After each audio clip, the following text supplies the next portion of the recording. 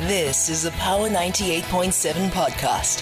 Now we're talking. Subscribe to Power 98.7 podcasts in iTunes or wherever you get your podcasts. There's more on power987.co.za. All right, so sticking with, let's go back to BRICS matters now as the deliberations get into a second day. So leaders of South Africa and China said they have found common ground on expanding the BRICS emerging market bloc as a summit of the grouping that includes Brazil, Russia and India, launched yesterday. South African President Cyril Ramaphosa says that South Africa and China have similar views on the expansion of BRICS membership. But let's explore this further now. And joining us on the line is the Patrick Lukasa Karima, who specializes in international law and international cooperation and multilateralism at Wits University. Good morning to you, and thank you so much for joining us. Thank you, and good morning to your viewers, to your listeners, by the way, not viewers. Yeah. No, not to worry. Yeah, let's just talk about this expansion. What would be the main considerations here at hand from the current BRICS members as to whether to expand, and if you are to expand, who to include? Yeah, it's a difficult one in terms of we have seen tensions happening within the BRICS countries, member groups themselves on the issue of expansion.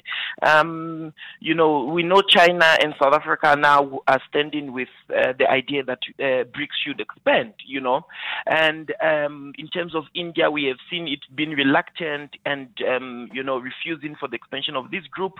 Brazil seemingly says, look, I'm willing to allow for expansion, but what's the framework? How are we going to admit these member states? So there are tensions here, but one realizes that for China, this is an opportunity for it to grow its influence on the continent. It's an opportunity for it to grow its influence in the world. Yeah. And as we saw, is it yesterday or the day before yesterday? The U.S. president is hosting, the Japanese president, the Japanese head of state, and the South Korean at Camp David. And this symbolizes that South Africa is America is trying to deepen its tripartite alliance, in the East, while China is here in the in Africa trying to deepen its influence, seemingly on a South-to-South cooperation, to a point where the Chinese government has echoed that its foreign policy is an inclusive, world for all, That said, what would be the benefit of expanding BRICS? In terms of its current structure. We haven't yet even realized the benefits of the current BRICS structure. Should you not be solidifying that before thinking about expansion?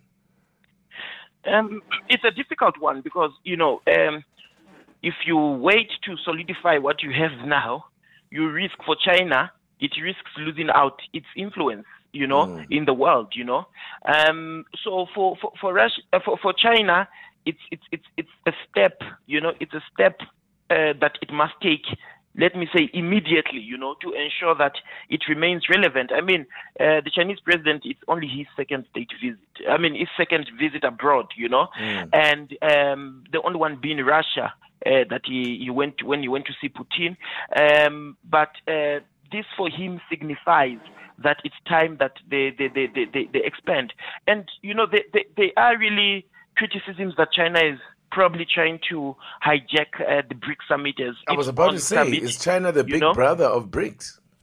Yes, indeed, it is. It is. You can say that because today we are going to see the Chinese president with President Cyril Ramaphosa co-chairing the China-Africa talks, and you wonder, is this BRICS or is it changed to the China-Africa summit as we know it, So this BRICS summit is extraordinary in that it's very large, about 60 heads of states or government representatives will be landing in South Africa for this BRICS summit.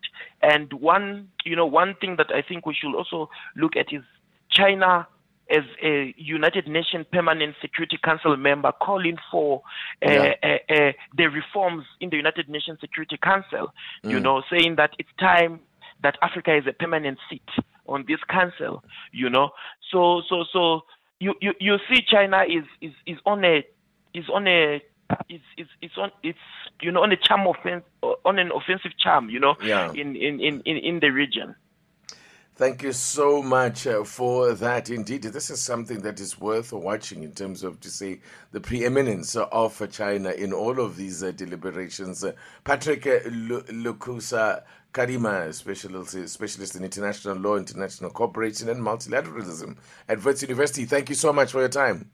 You've been listening to a Power 98.7 podcast. For more podcasts, visit power987.co.za or subscribe wherever you get your podcasts.